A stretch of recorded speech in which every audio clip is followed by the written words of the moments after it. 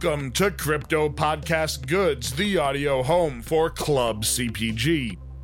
This week, Joe O'Rourke, co-founder of Forum 3 and DGen Network, takes CPG COO Mikey Puro on his journey to Web3 and the launch of Starbucks Odyssey platform. The two go deep on the current state of the collectors market and look to the future of loyalty programs. As a reminder, the hosts of CPG, Pop, and their guests are not registered investment advisors. All opinions are of the hosts and guests alone. Nothing discussed today should be treated as investment advice, and all content from our Genius Calls is solely for informational and entertainment purposes only. Now let's get to that Genius Call.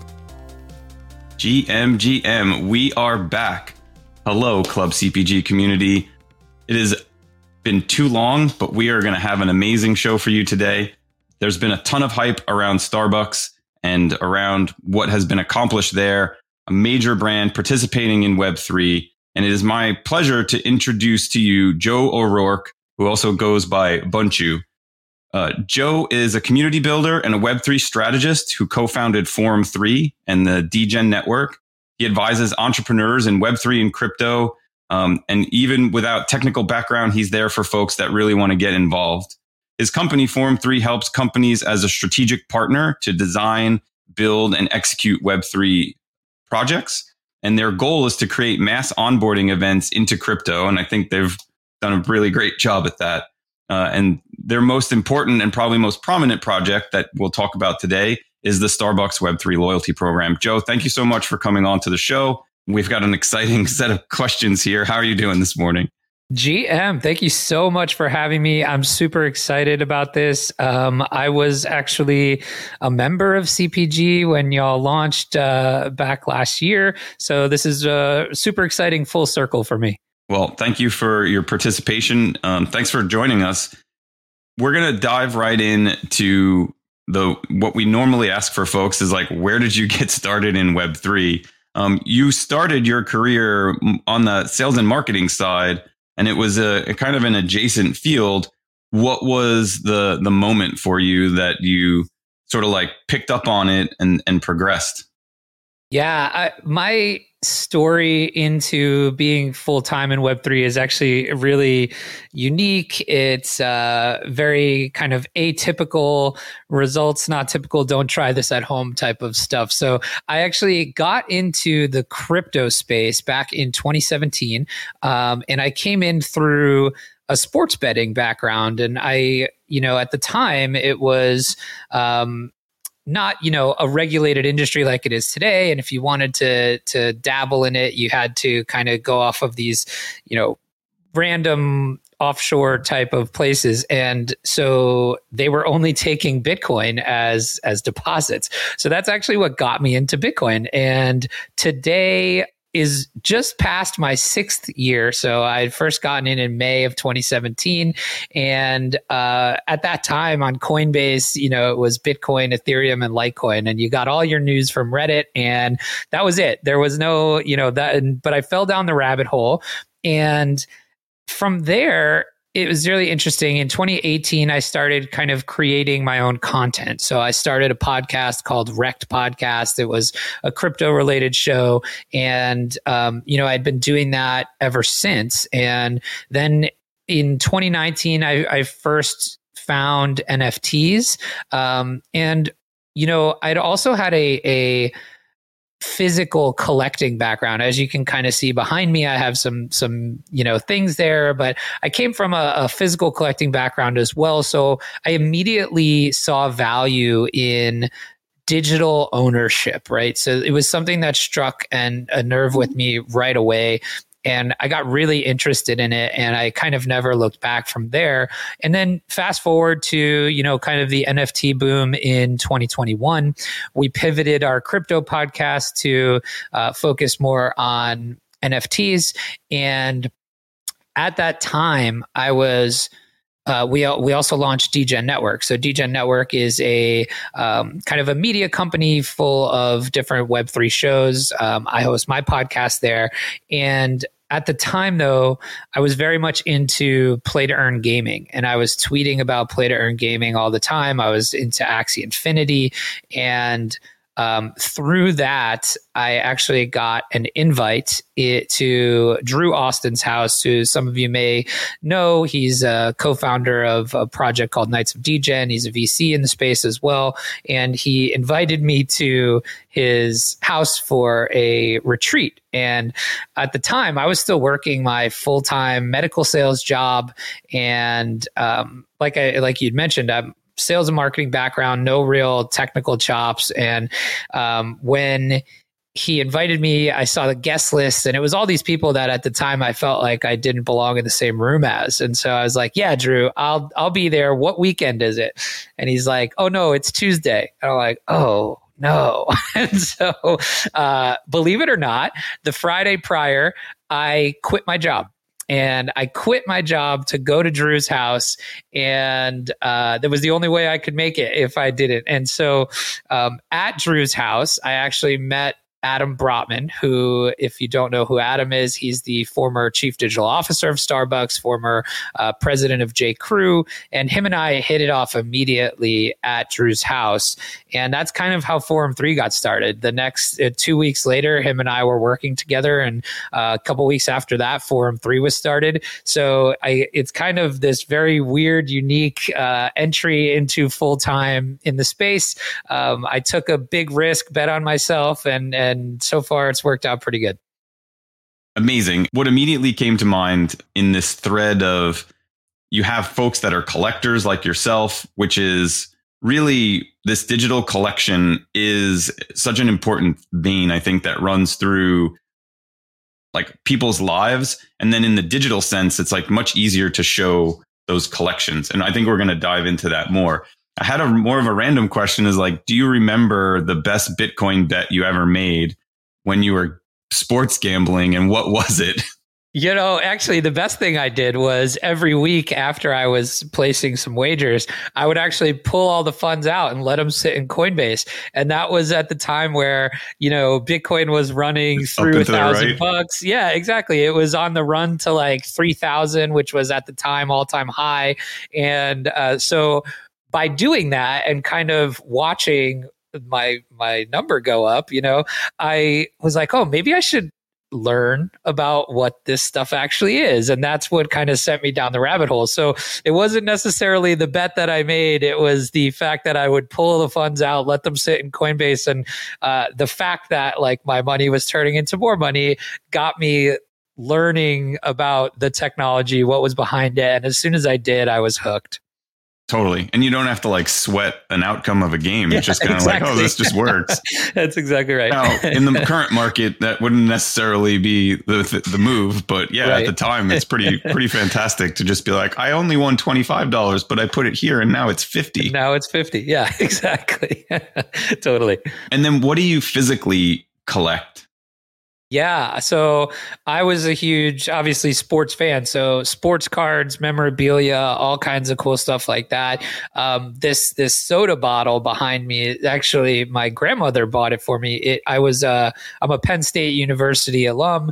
And so I'm a huge Penn State football fan. And that soda bottle is a collaboration of like Penn State and Coca-Cola when they won the national championship the year I was born, which was 1986. So just cool stuff like that. And then these shoes are the Artifact Fuocious collab, which was pretty cool. And then I have a bunch of other cool sports stuff and sports cards. I have right next to me my Babe Ruth signed baseball, which is pretty cool. That's amazing. Yeah, that's probably my coolest like collectible possession. And I won that during COVID on like $180 raffle. So it's got like an extra story behind it too. And I came There's from a Sandlot quote in here somewhere. Totally. Absolutely. And so, I had a physical sports, mostly sports, was the stuff I was collecting, but now I'm into, sneakers, I'm into art, I'm into all kinds of stuff like that now through Web3, which is pretty cool. Before we move back into the Web3, I just want to highlight, at the time of recording this episode, Army is going to play Penn State tomorrow in lacrosse. I am a Army lacrosse player. I was. Oh, no way. And so cool. we are going to do a wager. We'll think of one by the end of this, but we're going to put some friendly wagers, some Twitter stuff out there. I like that. Yeah, it's the semifinals of the NCAA tournament. I know they've in Annapolis. It's been, Penn State sports everybody knows Penn State football, but it's just been such a cool program to follow from. They've had such a come up in a lot of different sports in the last 10 years. When I was in college there, the hockey program, which is now, vying for like Frozen Four every year, they were a club team when I was there, which is pretty crazy. So it's cool to watch, your programs progress. And I'm sure you feel the same about, especially if you were part of a team, which is pretty cool. Yeah, 100%. So we'll have to figure out that. Yeah, we'll have to figure out that wager out there because I'm definitely down. Yeah. All right, great. I don't know that I'll put. Well, we could put a little Bitcoin on it, maybe. I don't know. We'll figure something out. But let's dive into. So you quit your job. You met up with Drew, and then now Forum 3 is starting. Let's talk about the early days of that. What was the premise of Forum 3, and how did you get to that premise with Drew? And again, through the eyes of like a founder, like you meet your co-founder, you're like excited and you've got like the world is your oyster. Like, how did you vector down into like, what is your focus going to be for Forum 3? Yeah. So it's interesting. So it's, so Drew's, whose house we were at, it's Adam Brotman, who's my co-founder. And when we met there, so I ended up going to Drew's with this focus of kind of teaching them or my experience with play to earn gaming, and specifically at the time Axie Infinity, which was just this massive thing that was happening at the time. And so as Adam and I started talking that night, we obviously had this very interesting shared thesis on play to earn gaming. And so we actually came out of that with these really interesting thoughts about why we liked play to earn gaming, what it meant, and why it was like broken in the current state, right? So if you remember, if you were around in 2021 with Axie Infinity, it had this incredible come up, and then obviously kind of the air came out of the balloon a little bit. And when we were really digging into that, it was all about how the economy was structured. And so, at the time, it was really easy to see for us that type of ecosystem was super extractive, meaning the users were the ones funding the ecosystem, right? They were buying assets, and those assets were returning a token. That token had a monetary value, and people were kind of always rushing to ROI, right? They wanted to get out what they at least put in and then try to profit off of that. And the way those structures were set up, that is not a functioning economy, right? But so we were super interested in part of those tokenomics. And our original thesis was, well, what if you take these kind of play to earn mechanics and apply them to a brand or an entity that actually has power to fund and back one of these ecosystems, right? Where it's not extractive, meaning the user's not buying in and funding that whole ecosystem. It can actually be funded by a brand. And that brand has clout and collectability and things like that. And what would that kind of ecosystem look like? And then specifically, that turned into a focus around loyalty programs, which obviously, if you know Adam's background at all, he was the chief digital officer of Starbucks. So him and his team created the original Starbucks rewards app and the mobile order and pay and the loyalty program and things like that. So, he always has this consumer brand loyalty type of mindset going into everything. And when we were really talking about it, that's where our original thesis came from. These play to earn mechanics mixed with how this could relate to consumer brands and specifically loyalty. What was the aha moment for you and Adam? And how did you formulate it where you were like, man, I really think Starbucks would do this? Yeah, it's interesting. So the relationship with Starbucks was very interesting. Obviously, Adam having worked there in a C-suite capacity for many years, had a really great relationship with Howard Schultz. And at the time, Howard was not at Starbucks anymore. He was on the board, but he was not running the show. But he was interested in what Adam was doing with Forum 3 and specifically Web3. So we had talks with them, and our other co-founder, Andy Sack, he and Adam had dinners with Howard, and we're kind of explaining all the things that Web3 can do. And that was kind of how the original relationship formed. And then months later, Howard ended up going back to be the CEO of Starbucks as an interim for the third time. And he kind of then tapped us on the shoulder and was very interested in doing it. So that's how the relationship formed. But the structure of the thesis really came from, okay, what if you take digital collectibles as a form of earning in the scope of a brand that has collectability, and you create this immersive loyalty experience out of it, where it's not as much transactional like the traditional program is. It's more experiential, community-based, things like that. I'm going to divert a little bit towards you've built Starbucks Odyssey. You have a strong foundational team that really thinks about rewards consistently. CPG, like we've spent a ton of time building our own rewards program as well, in a different vein. Across Web3, where do you feel like there is a really easy low-hanging fruit opportunity? And then also, where do you feel like people get tripped up and fumble the easiest? Yeah, I think the low-hanging fruit opportunity to me is still the power of these communities. We see it with what we're doing with Starbucks. We can get into that as in the community aspect, but I think that's really the ultimate power of what we're doing here in Web3. There's ownership as it relates to community. And that is a really powerful thing. Like when we're looking at kind of the current landscape and you see all these PFP communities, and the ones, it's interesting because the thing that they rally around is their community, and the community around this shared collectible, which is the actual PFP, right? And so, the struggle that those same communities find is how do they kind of reward their current user base while trying to expand out, right? We see kind of Doodles maybe doing that right now with what they're doing. They're trying to expand outside of the Web3, but they have this trouble where,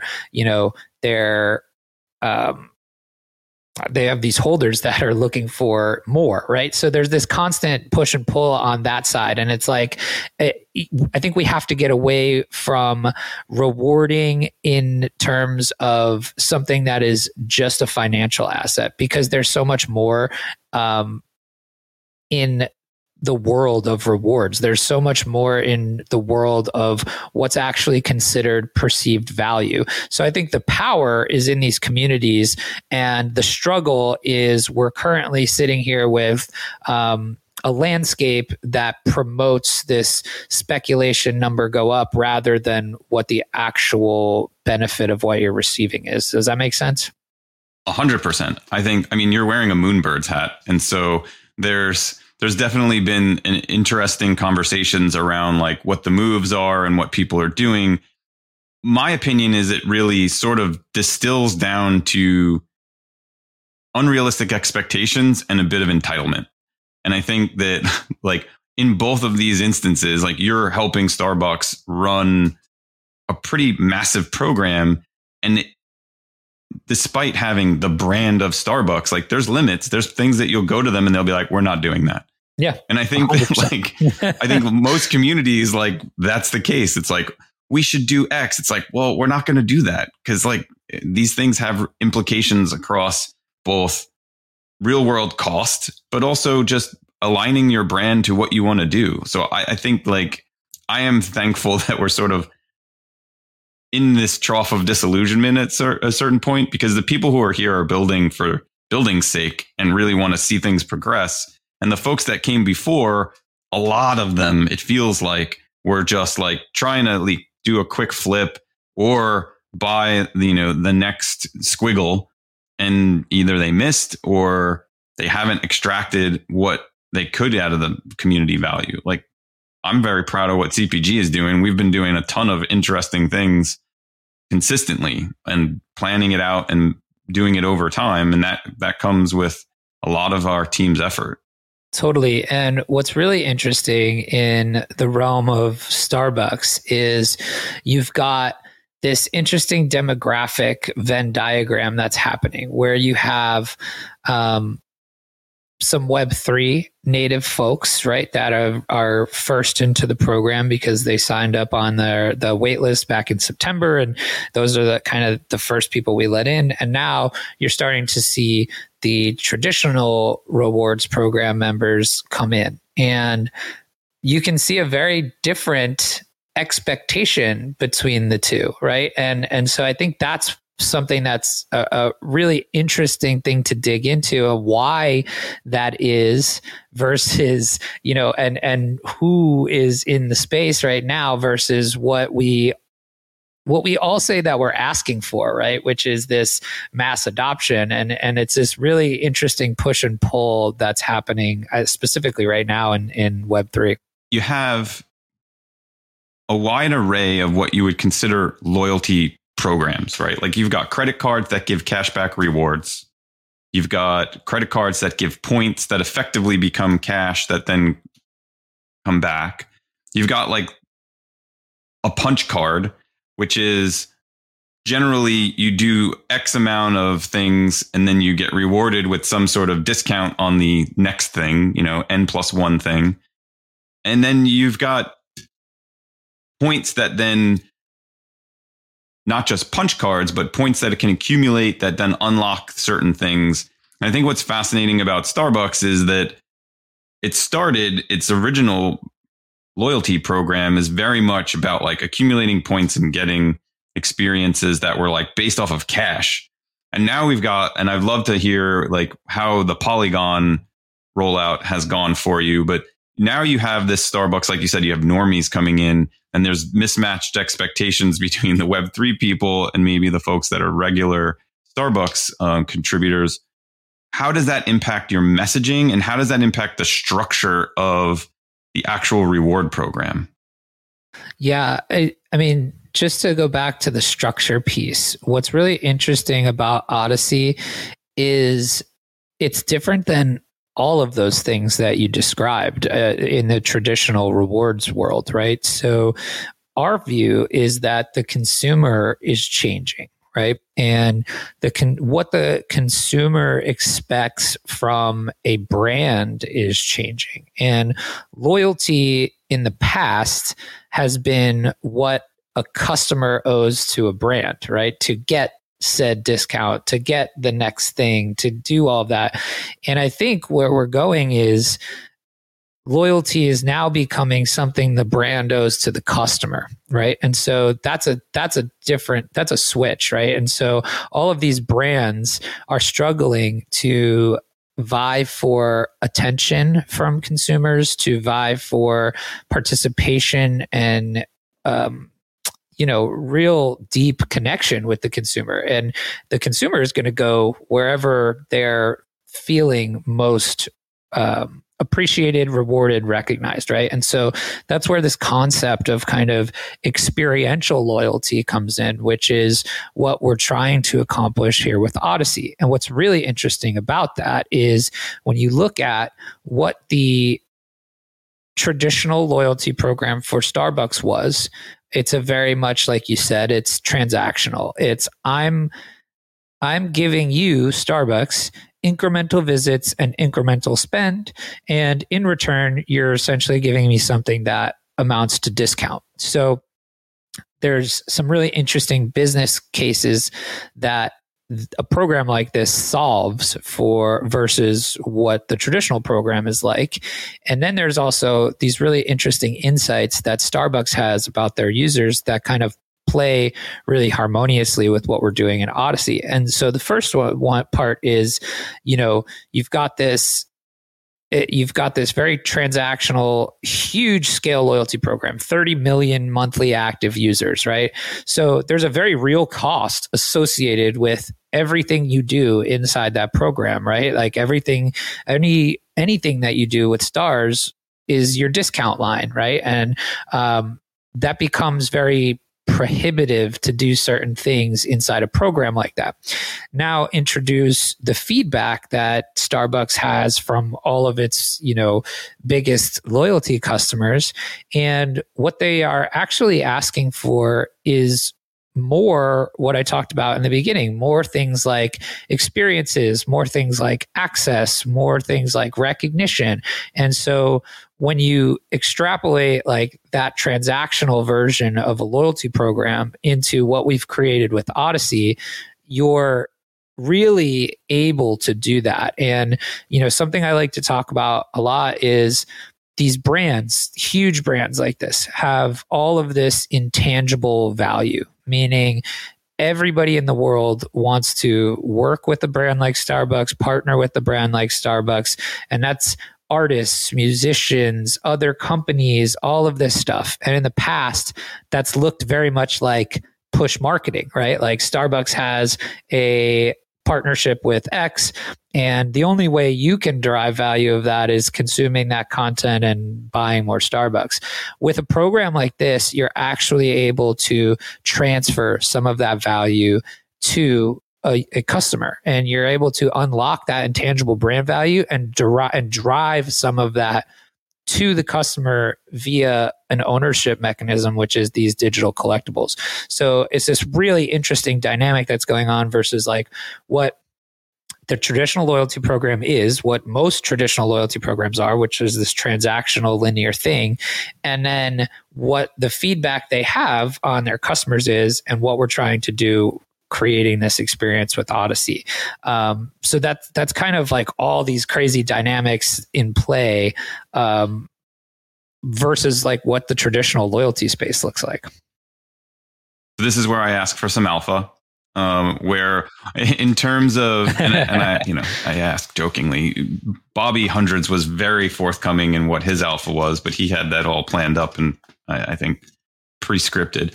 But in terms of that collaboration and those opportunities, like, have you found that Starbucks very much sees the ease with which collaborations can happen? Is it still something that they're getting their arms around in terms of how easy or not easy, they're all challenging, but easier from a perspective of a collaboration? Like what's been the sense from Starbucks and Starbucks Odyssey and any other collaborations that you've experienced with them?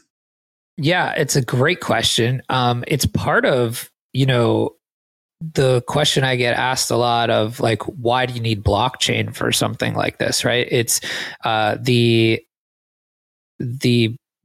blockchain piece of it makes collaborations, makes integrations so much easier, whether that's from brand to brand or community to community or whatever.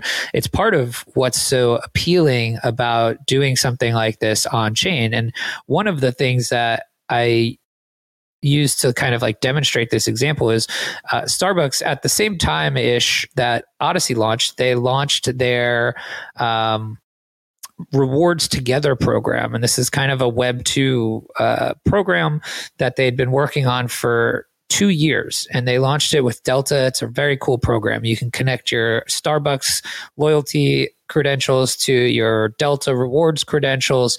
And anytime you spend in either of those ecosystems, you get rewarded. Very cool thesis, very cool dynamic. It took them 2 years to launch that.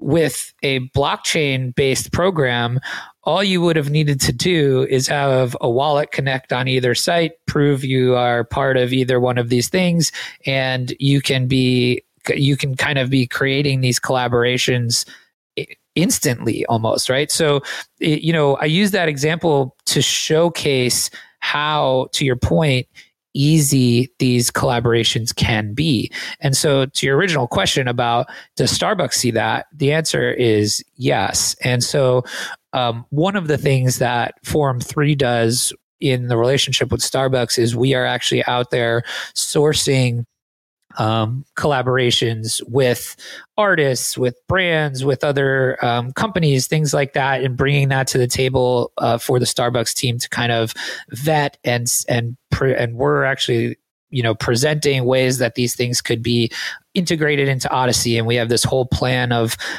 kind of 3 or 4 different ways other brands, artists, musicians, things like that can play in the Odyssey ecosystem. So you will definitely see some stuff like that in the future outside of, maybe what you would expect from just a normal loyalty program. And I think that's really cool. And what's even cooler about that is like it goes into this idea of that sharing that intangible brand value with a consumer, meaning like you may have an opportunity to own this very cool exclusive piece of art because you're part of this program and Starbucks has a relationship with an artist, and because you've done X, Y, and Z inside the ecosystem, you're eligible for this, right? Something like that is how it could play out. However, like there's perceived value to that for some, but not others, right? And what's very cool about this program and the points being on chain is that if that's not your cup of tea, but it is for somebody else, you can transact, right? Or a cup of coffee, you can transact, right? So there's a marketplace where you actually own these points. They're embedded in your NFTs that you're getting. And so if you're eligible, but that reward is not your bag, you can go and sell that to somebody who may find incredible value in something like that, which is a whole other dynamic of this, of having a program like this, which is really unique. Also, shout out to my amazing colleague Morgan, who is actually one of the, I call her the godmother of Odyssey because she's running all of our collaborations. So she's crushing that right now. So there's some cool stuff in store for collabs in the future.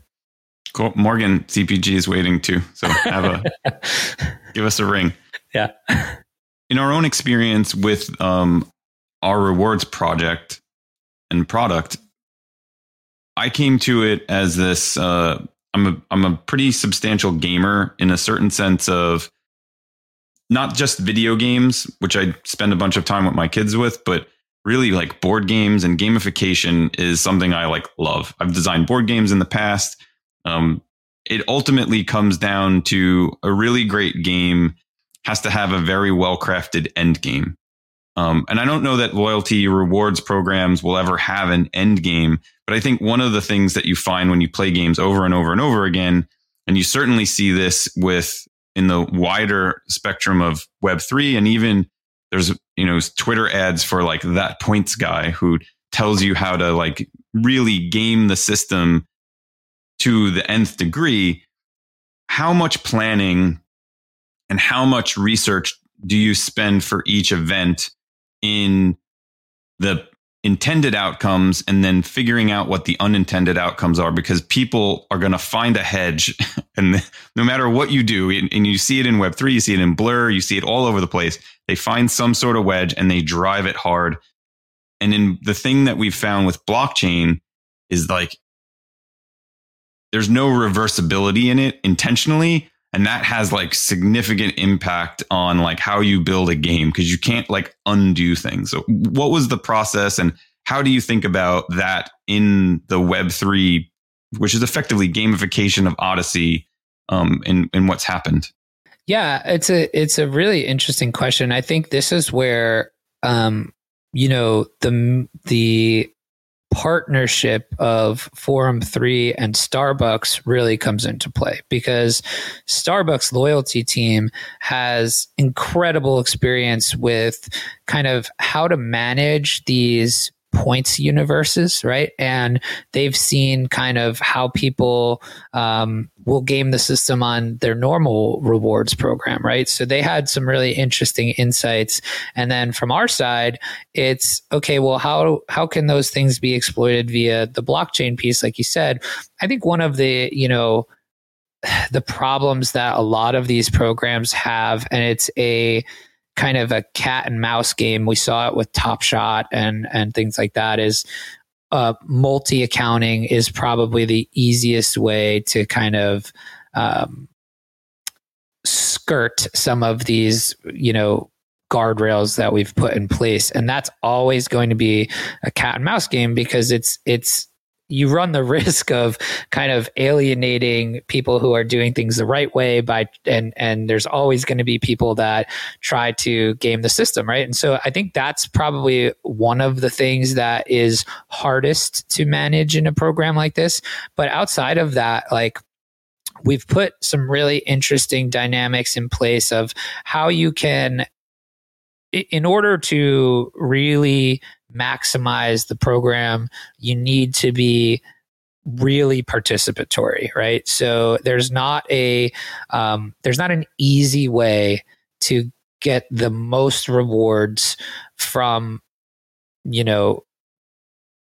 passive actions, right? So what I mean by that is, like, it's not an easy thing to bot, right? You can't participate in a drop without having an Odyssey account. You can't participate in a drop without, being certain like you actually need to have a Starbucks loyalty rewards program account to even be in Odyssey. So that's been a nice buffer, right? You can only you can only use your information once. So even if you had 100 rewards accounts, well, that means you would need to actually make purchases on those to be at the top tier. So there's levels and things like that we've put guardrails in place for. I think it's a fascinating question, because it's the thing that we spent so much time prior to launch thinking about on how you can structure this in a way that we've seen other programs be exploited, right? And so you can never get it 100% right. You're always going to have some people that find, like you said, a wedge and drive it. But because of some of those initial guardrails, like having to have a rewards account, having the top level tiers be really only accessible from the most participatory users because it's an experiential program, those have kind of kept it pretty in check. We're also doing some interesting things with the points universe, right? So there's kind of this idea of annual points versus lifetime points, right? So you're going to see stuff like that in the future. And that kind of puts in a very unique guardrail. But it also, like you said, alludes to endgame, right? So it doesn't necessarily just happen within an annual bubble. There's this lifetime idea, which is aspirational and keeps you going and keeps you participating. So it's a fascinating question, but I think we've tried to do a good job at stopping most of that. What makes a great game is not just a perception of fairness, but also like the enforcement of it. I think people I'm like, what's your favorite game? And like, oh, I love Monopoly. I'm like, Monopoly is like the worst game ever. And Monopoly is the worst game ever for a lot of really, when you think about it, very obvious reasons when you play it. It's like when one person has the dice, they're the only people that are actually moving. It's totally randomized. So there's not actually really strategy other than the simplest strategy, which is like buy everything that you land on. And then you get all the way to the end of the game and the rules are like, well, I'm in third place and I don't like the person in first place. So I'm going to sell all my stuff to the second place person and make them the winner. And that is like, it's the worst. You spend like 4 hours playing Monopoly. And if you do like speed Monopoly, like my cousins and colleagues do, like it doesn't take that long, but it is like a poorly crafted game. And it's got like, all the stuff. But when you play like a really well crafted game where you never feel out of it. You always have like, even as you get very close to the end game, there's some low probability things that you can maneuver to have it work. But, it's a long shot. So the people who have been playing it well are genuinely have a higher percentage of winning, but not like it's not a lock. And that's what like those elements, bringing them to all sorts of games, you never feel out of it with Starbucks. You miss something, okay, but you can still catch up. That lifetime goal, which I'm excited to see that roll out. Like those are all critical elements of like this fairness in the game, because people don't want to show up and be like, oh, I'm just going to lose. Like no one likes that feeling. Totally. And that's like one of the really interesting things of Odyssey is that you've got not only kind of there's a way to participate for everybody, right? So there's the way to participate in which you're only doing journeys and you're really never having to buy any of these limited edition stamps. And if that's the way you want to play, there will be something for you, right? You will feel like you've earned the rewards that you're getting. And then there's, the kind of power user version of playing the game where you want to be the top tier level. There's many ways for you to get there, and those top tier rewards are going to be worth it for you, right? And so that's what I love about the way that this is constructed. Is we wanted to give people I think two things. We wanted to, one, meet people where they are, which is buying coffee from Starbucks, right? So that's what they do every day. How can this fit into that in a way that feels natural to their normal cadence with the brand? And then two, it's, whether you're the power user or kind of the passive just journey goer, there's something for you in the program. Yeah. Show up every day, get your coffee, keep going. That's right. And so one of the initial journeys is called the Coffee Heritage Journey. And,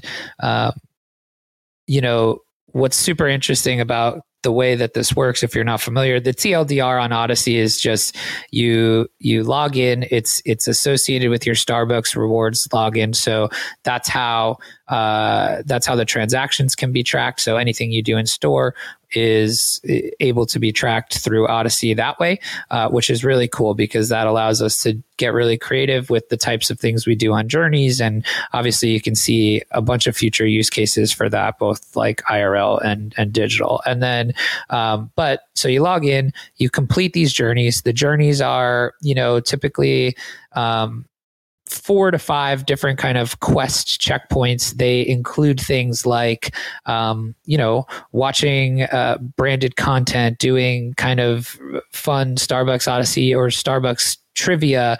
And then there's typically something around, trying coffees. And so this heritage journey, the first one that you see when you log in is buy a Starbucks coffee every week for 5 weeks in a row.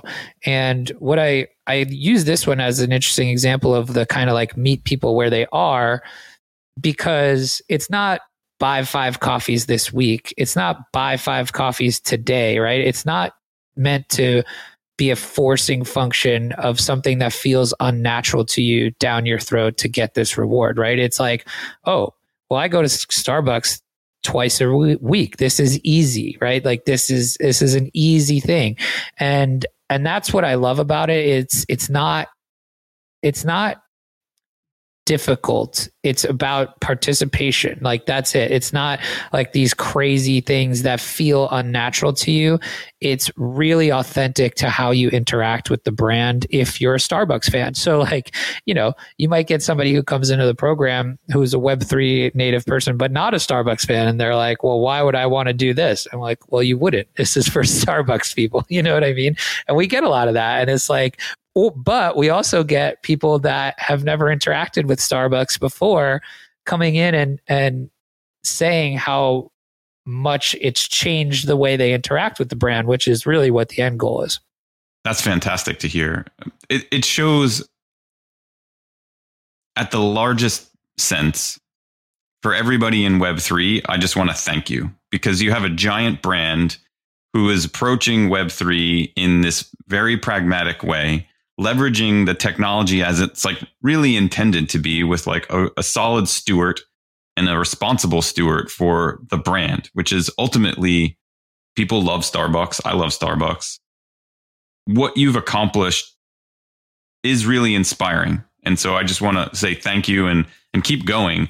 And then I want to turn it slightly to, you're an entrepreneur.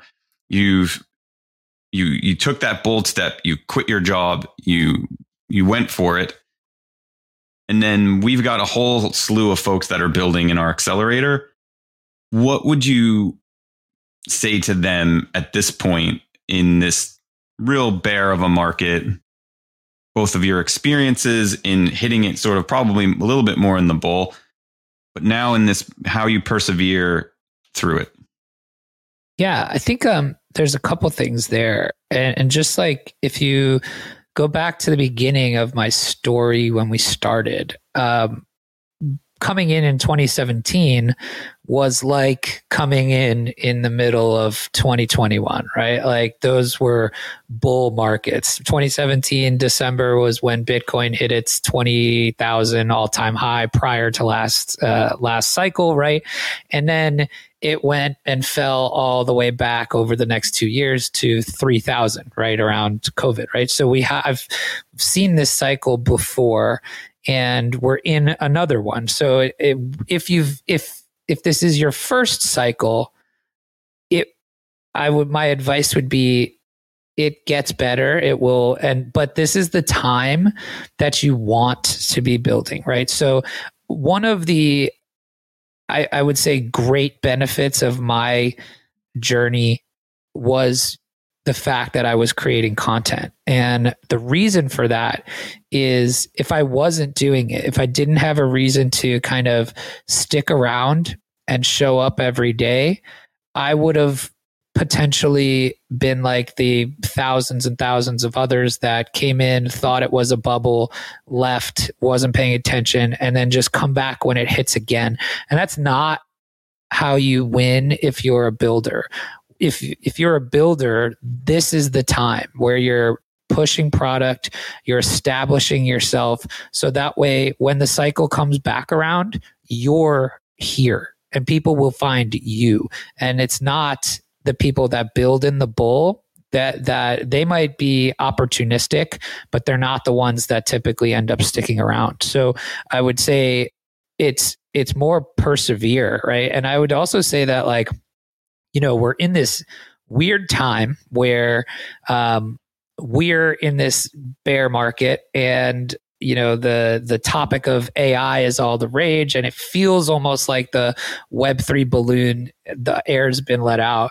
And I can tell you from just places I've been and people we've talked to that that's not the case. And so while it may feel like everybody's looking some other way and that Web3 is dead, it's not the case. You're seeing major brands exploring this space, looking to things like what we did at Starbucks as examples.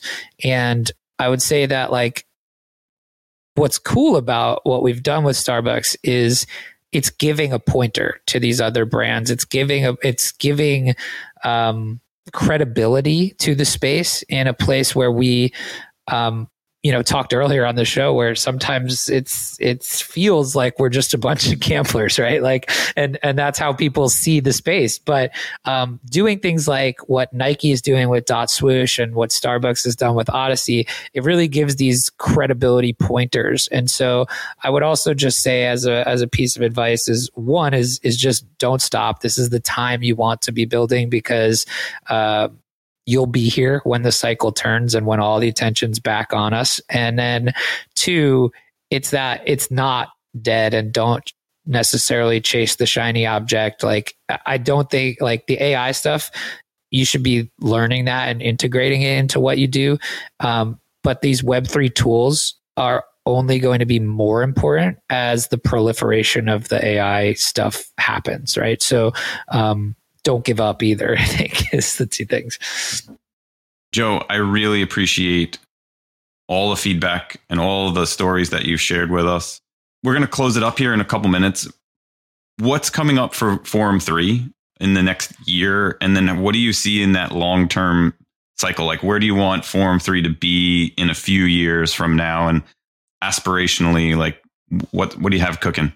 Yeah, I think, what you'll see from Forum 3 is you're going to see us implement a lot of the things that we've been able to initially put into our thought process with Odyssey and our learnings from Starbucks Odyssey. So a lot of what's happening in Starbucks Odyssey has validated our original thesis, right? Like, we have this thought process around community, ownership, gamification, and storytelling. And I think you're going to see us really lean into those things in a big way, and in what we're going to do with our own projects and platforms, right? So, I think we're going to take those learnings and build something of our own that incorporates all of those core things that we believe as Forum 3 and that we're seeing in Odyssey. I think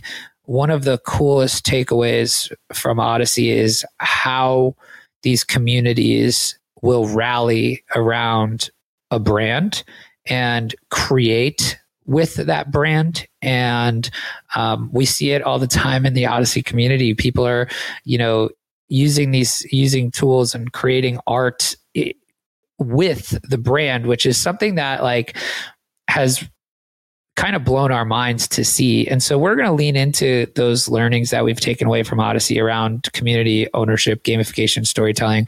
We're going to eventually launch our own platform. It may be something a little different than you might expect from us, but I think it's going to be really cool. And that's the long term for us too, is I think our unique insight is how Web3 can drive all of these really unique customer engagement storytelling methods, and how that relationship can really be deepened, and then how brands can call on those communities in ways they've never done before, right? Like, we have the Starbucks, in a Starbucks example real quick, is one of the things that was hardest for us to work with them on was the community. And it was because they never had a community like this before. Everything is social. It's one way. It's megaphone communication rather than this real-time active thing. And so Charles Schultz wasn't dropping into the Discord to talk to folks. So he wasn't, but there are people from Starbucks in that Discord definitely every day. And so, but it was kind of a scary thing for them, right? They'd never had that. And what's amazing is if you ask the Starbucks team now what they would think the biggest asset they have with Odyssey is, I think a lot of them would say the community. And it's because of things like this user-generated content that's coming out, this of the community, this incredible feedback loop that they have with the community in terms of the platform and benefits and rewards and the brand in general. And so, we're taking those learnings and we're going to create something pretty cool out of that. Joe, again, thank you so much for joining us. We're excited to see what Forum 3 has cooking up next. Would love to just stay in touch and bring you back when we have other things that you want to talk about. And I really appreciate your very unique perspective on how to pull it together. I mean, community, gamification, ownership, and storytelling. And the order wasn't the exact way you put it, but those 4 tenets are a beautiful summarization of what the core of a loyalty program should be. And I'm excited to see what Forum 3 does and hear about the next big brand you bring on. Thank you so much for joining us today. Thanks so much for having me. This was a blast. I appreciate it. And shout out to the CPG community. This was really fun. Thank you. And that's where we have to end it for today. If you want to check out the full Q&A and learn more about joining Club CPG, visit CryptoPackageGoods.com. Thanks to all our CPG and POP members for making these kinds of events possible. Crypto Podcast Goods is produced by Genius Media, a division of Crypto Package Goods.